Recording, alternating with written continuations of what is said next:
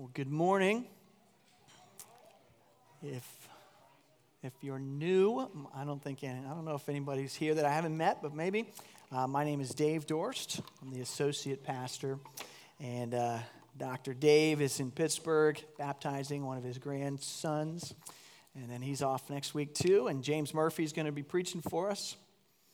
But I think everybody, the whole church staff, will be here in August, and we're really looking forward, as Pat talked about, Frank Wong coming on staff. So good things coming up. If you have your sermon outline in the bulletin, you kind of are picking up the theme already of this morning from what Pat prayed about and what we just sang. And I was reminded of when I was a teenager, music was very important to me. I think my parents would say it was pretty all-consuming.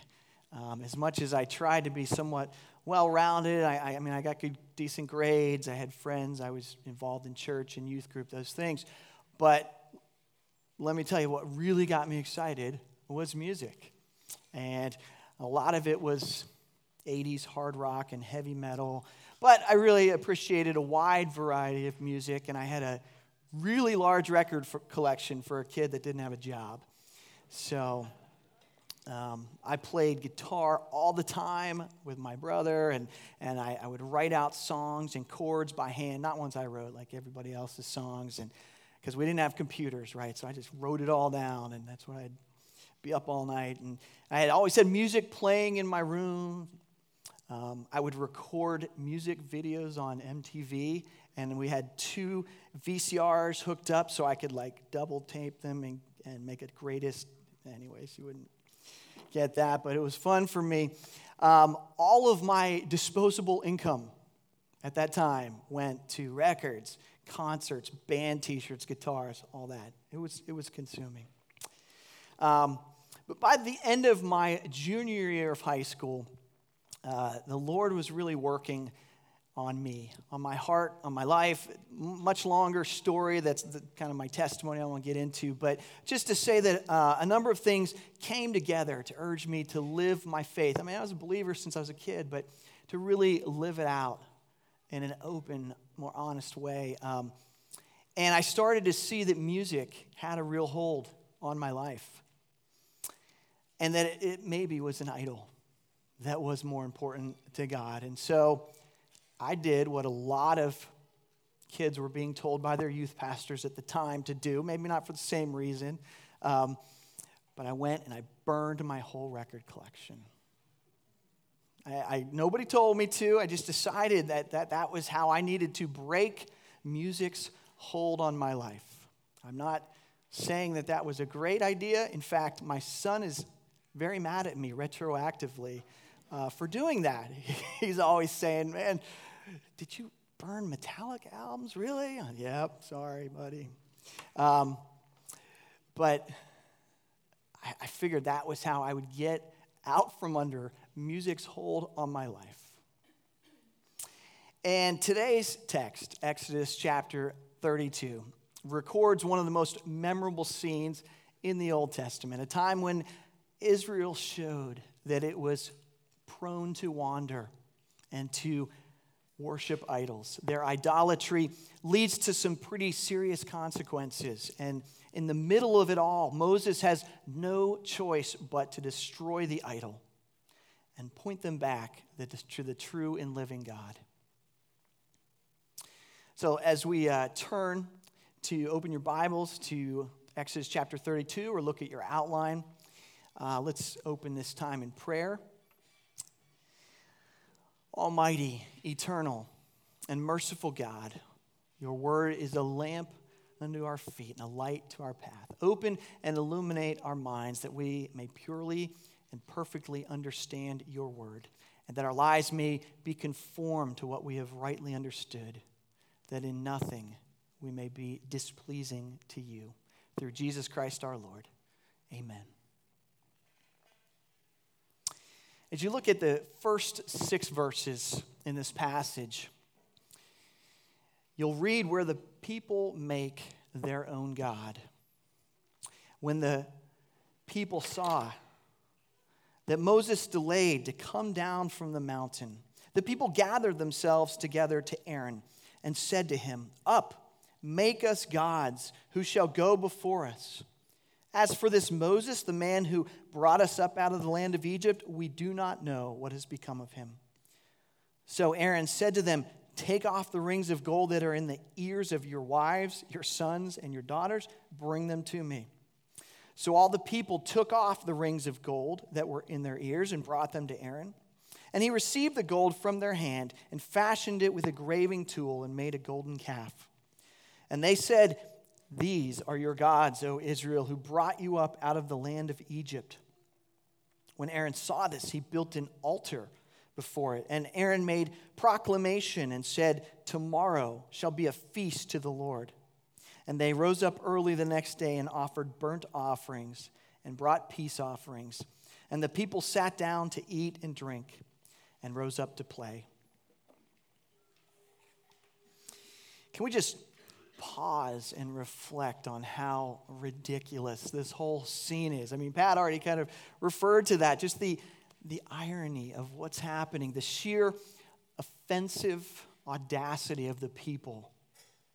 The Israelites have recently committed themselves to doing everything that the Lord commanded. Think back, Exodus 24:7 says, "All that the Lord has spoken, we will do, and we will be obedient." They pledged themselves to that.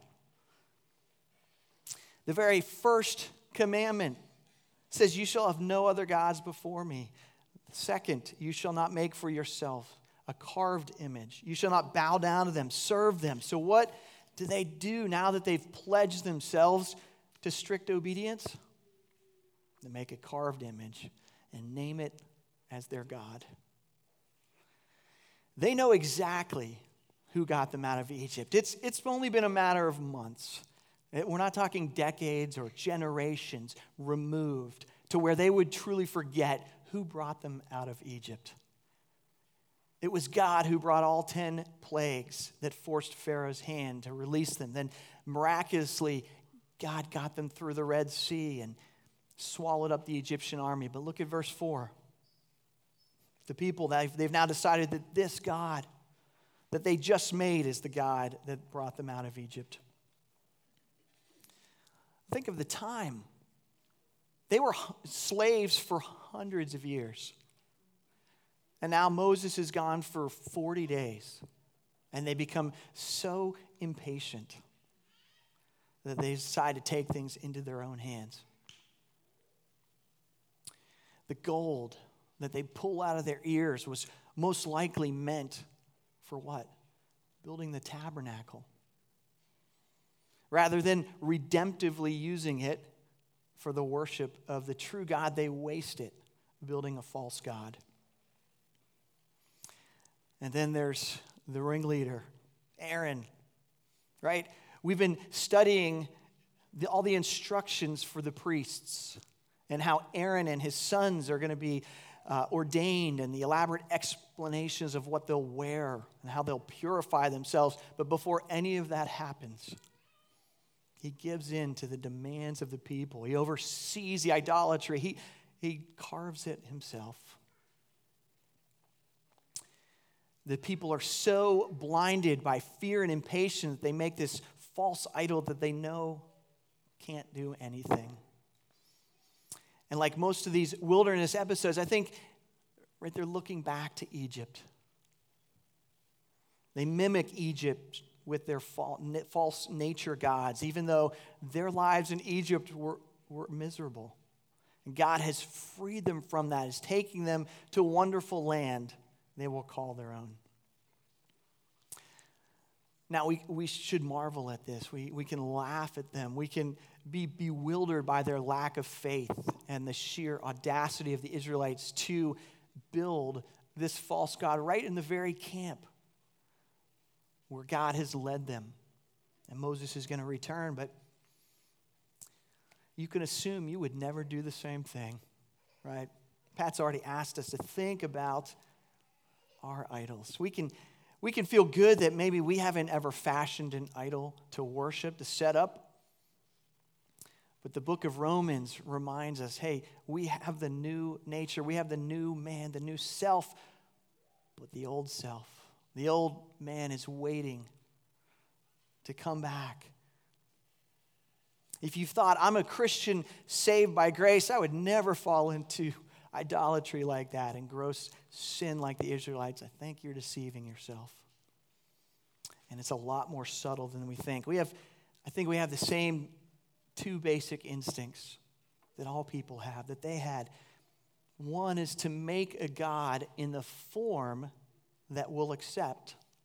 And number two, to turn from the true God to worship lesser gods. So, questions to ask yourself. Number one, am I serving the true and living God in the way he's revealed himself in the scriptures? Or am I fashioning my own God out of what makes me feel good, what I think will make me successful and safe? And number two, what idols am I bowing down to in my life? Good and bad things that I put before God and center my life on. Isaiah 46, 6 and 7. It's in your outline, or you can turn there. Those who lavish gold from the purse and weigh out silver in the scales hire a goldsmith, and he makes it into a god. Then they fall down and worship. They lift it to their shoulders. They carry it. They set it in its place, and it stands there. It cannot move from its place. If one cries to it, it does not answer or save him from his trouble. The great thing about an idol is that it doesn't demand anything of us, right? It doesn't challenge us. It doesn't call us to repent. Amazingly, it always agrees with us. We can make it look and say whatever we want it to. It's pretty tempting. But the bad news is that whatever we bow down to becomes our master, becomes what we chain our life to. And an idol can't save us. It can't forgive our sins, can't change our hearts, can't comfort us in our grief, or love us with an everlasting love. Tim Keller has a book called Counterfeit Gods, and he has a great definition of what false gods, idols are. Anything so central and essential to your life that should you lose it, your life would feel hardly worth living. An idol has such a controlling position in your heart that you can spend most of your passion and energy, your emotional and financial resources on it without a second thought. It can be family, children, or career and critical acclaim, or saving face, or social standing. It can be a romantic relationship, peer approval, competence and skill, secure and comfortable circumstances, your beauty or your brains, a great political or social cause, your morality and virtue, or even success in the Christian ministry. That about captures it. What are our counterfeit gods? What do you care about so deeply that it takes the central place in your heart, unseating the place that God should occupy? My idol's not really music anymore, I don't think. It's still important to me, but God's sort of redemptively used it, I think. But I have a deeper idol: people's opinion of me. That is really important to me. I hate to admit, I recognize that I make a lot of decisions so that I can keep people thinking well of me. It's the strong cause I recognize, the root of why I work hard, why I serve others, why I make my life look good, check all the boxes. I think the Lord is working in my life to root that out slowly. But we need to identify our idols. I'm going to give you time for that later, but there's also a sense in which all of our sin problems are worship problems, right? We're worshiping the wrong thing. When we take our eyes off of worshiping and pleasing the Lord, we are led into every kind of sin. Love of money and success and career is probably the easiest. That's an easy thing to see people worshiping. But a pornography problem is a worship problem. So is anger. Anything.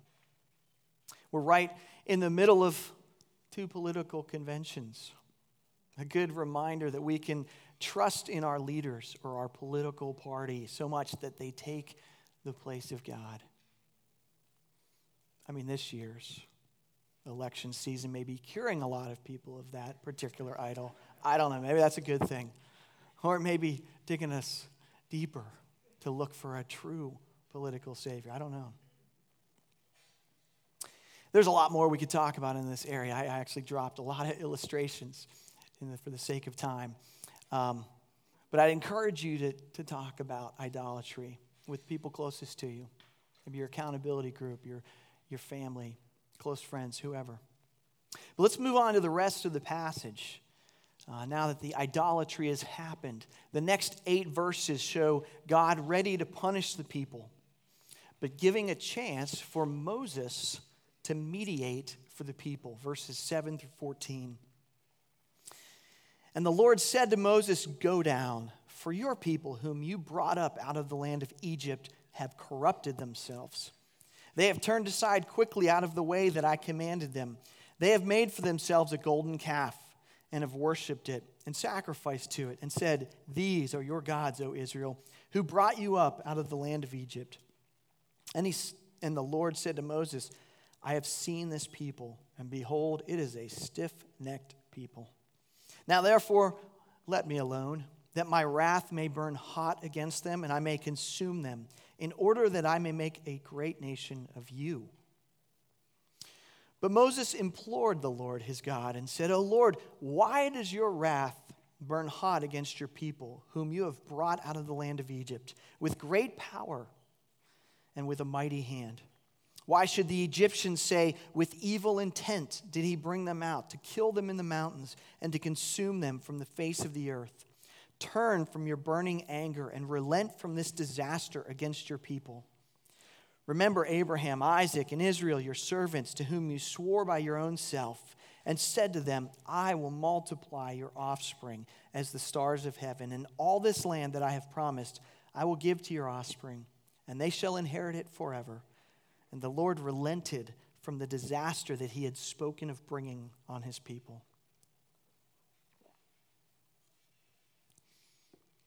It's an interesting section.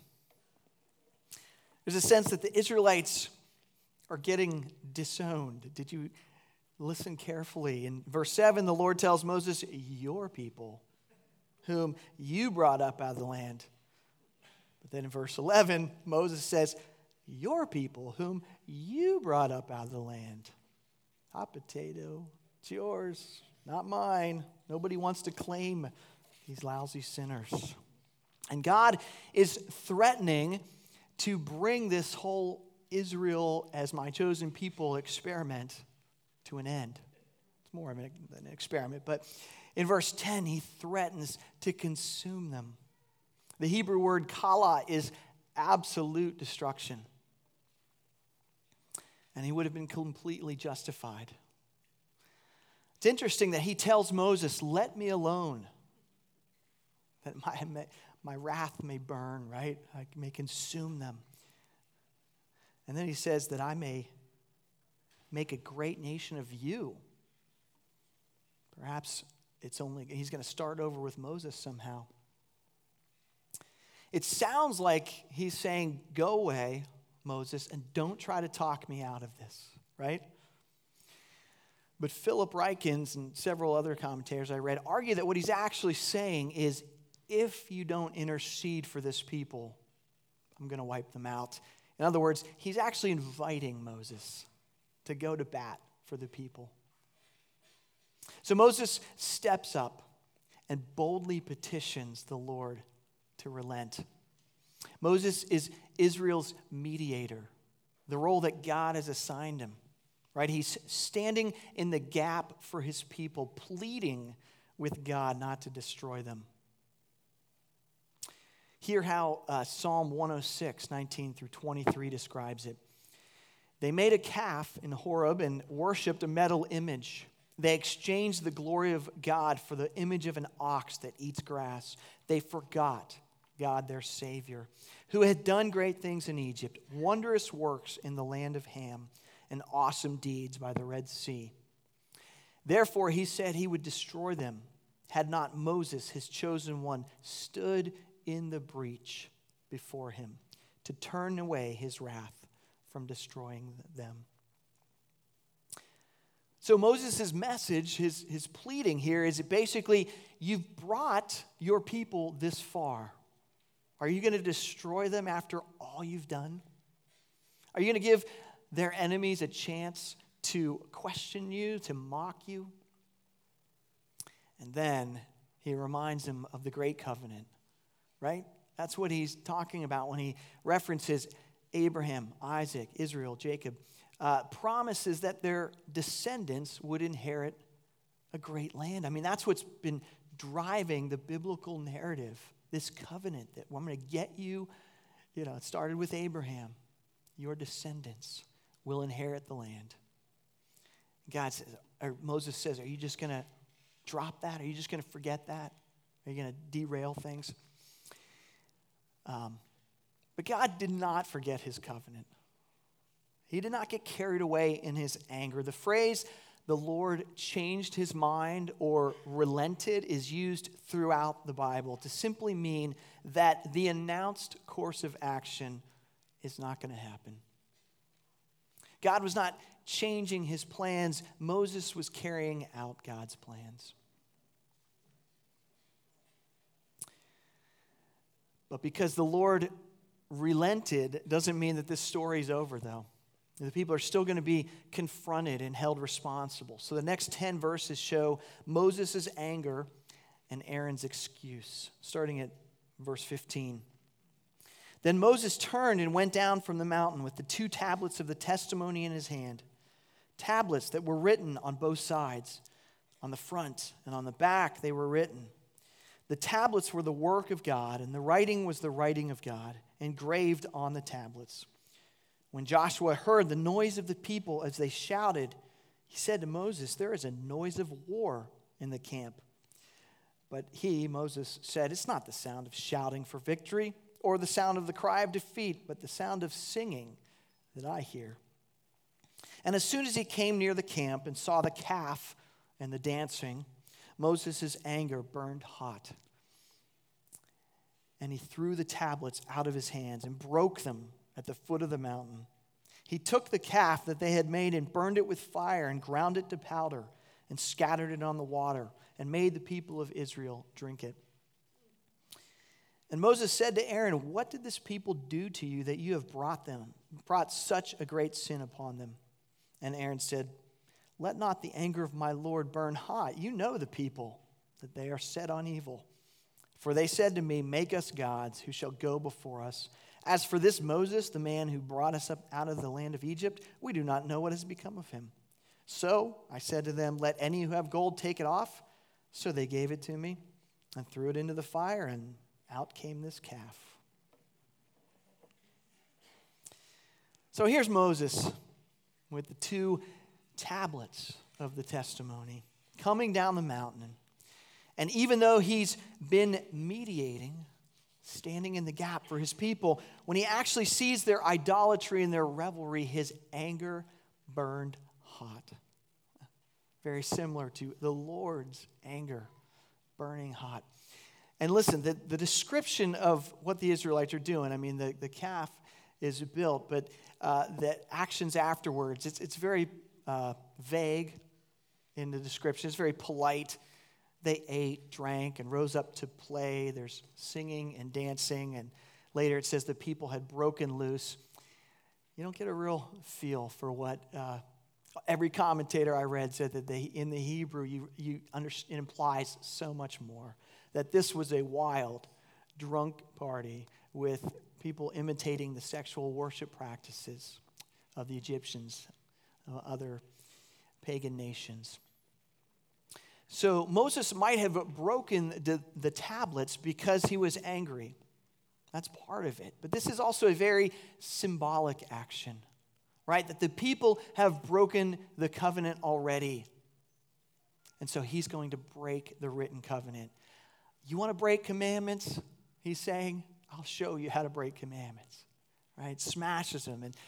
And then after he destroys the calf, he makes the people drink it, right? He grinds it into powder and somehow forces them to drink it. And I think this is symbolic action too, that they need to swallow their ungodliness, taste the bitterness of what their sin has brought. Moses reminds us that our idols are not to be tolerated, they're to be destroyed. He does that. Aaron reminds us that our spiritual leaders should steer us away from our sin, not give in and allow it to happen.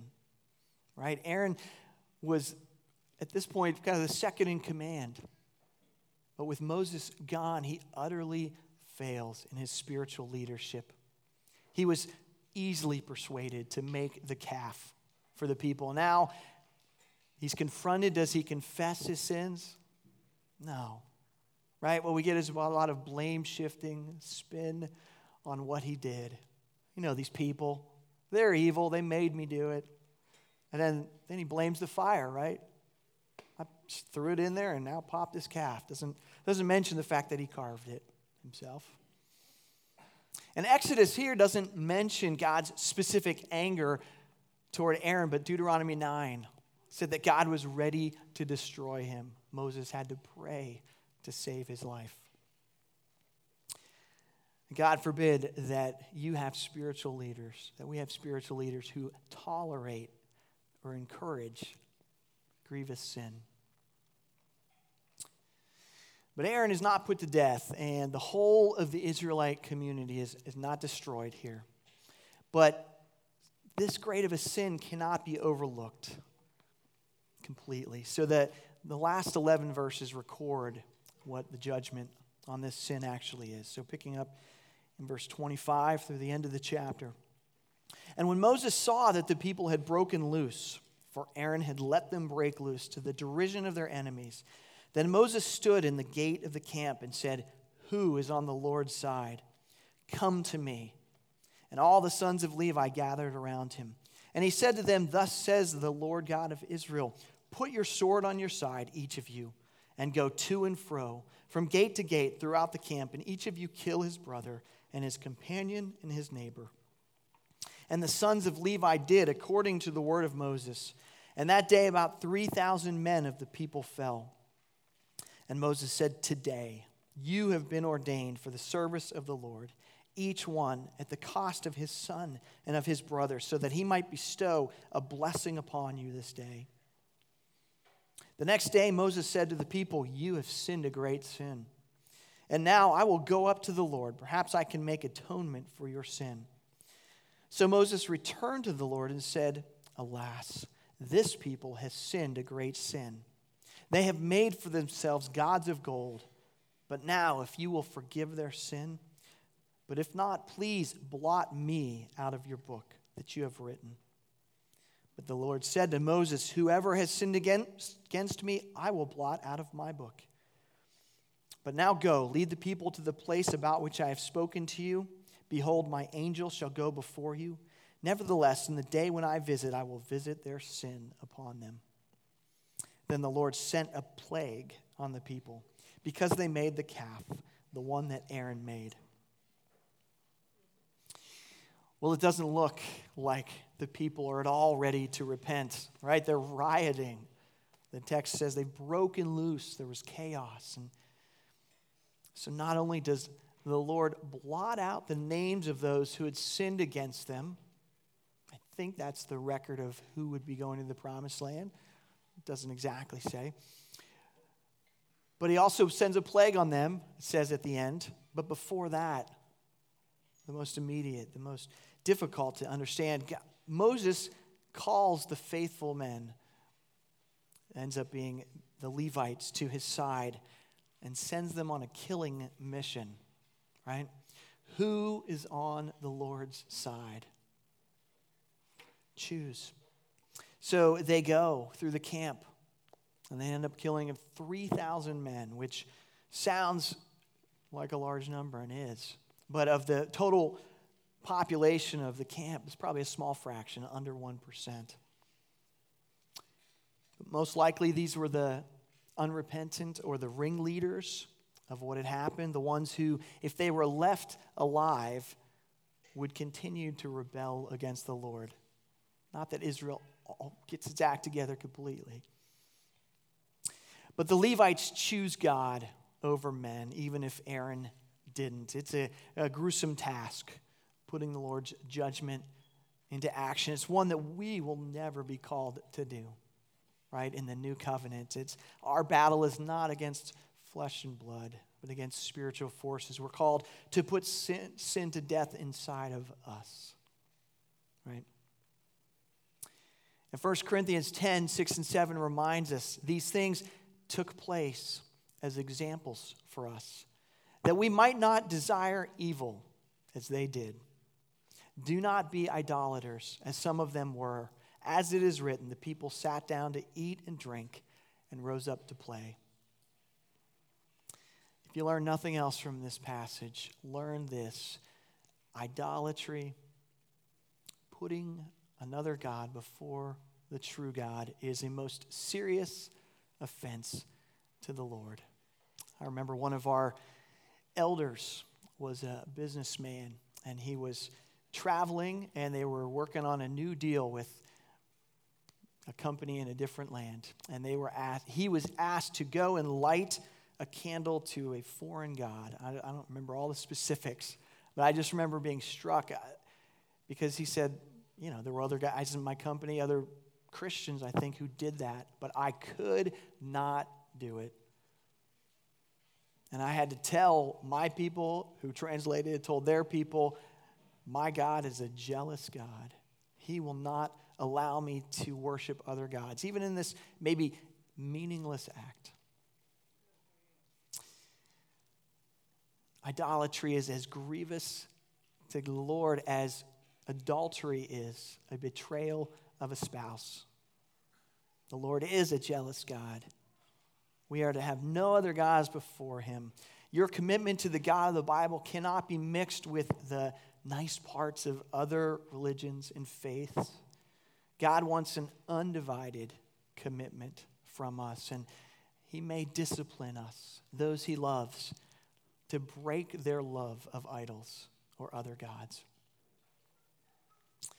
Now, this whole historical account, as we said, is written for our example, for us to understand. It's written to remind us of important things, that we have an inclination to turn from the true God to false gods, that there are consequences of that sin.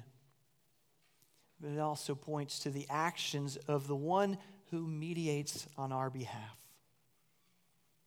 Because all of these things have beautiful parallels in our lives.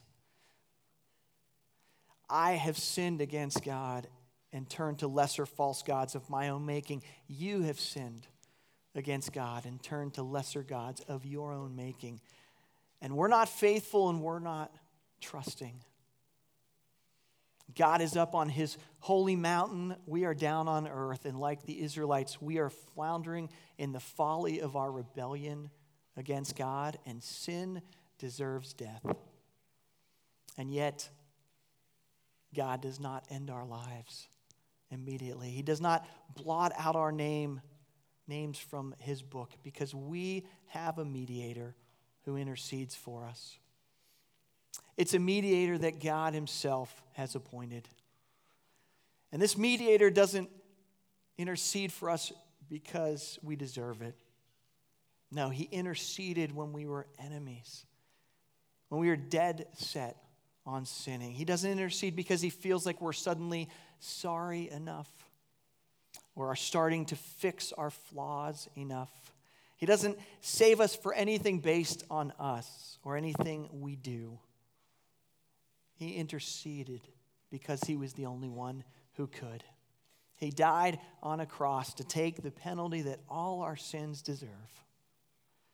1 John 2, 1 and 2 says, if anyone does sin, we have an advocate with the Father, Jesus Christ the righteous.